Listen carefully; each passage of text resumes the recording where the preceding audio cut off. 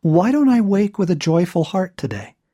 Joy was just here. Where did it go? I began to realize that what I've done for most of my life is resign myself to this idea.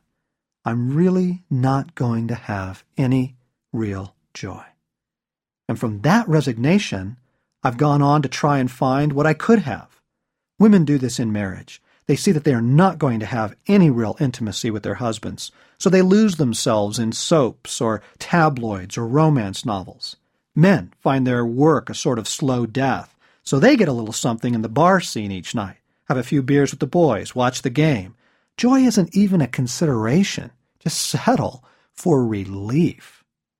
Now, to be fair, joy isn't exactly falling from the sky these days.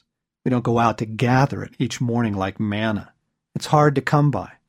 Joy seems more elusive than winning the lottery. We don't like to think about it much because it hurts to allow ourselves to feel how much we do long for joy and how seldom it drops by. But joy is the point. I know it is.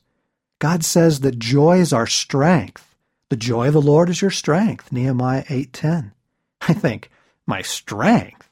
I don't even think of it as my occasional boost.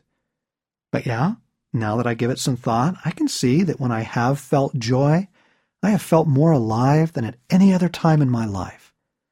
Pull up a memory of one of your best moments, the day at the beach, your 8th birthday. Remember how you felt. Now, think what life would be like if you felt like that on a regular basis. Maybe that's what being strengthened by joy feels like. It would be good.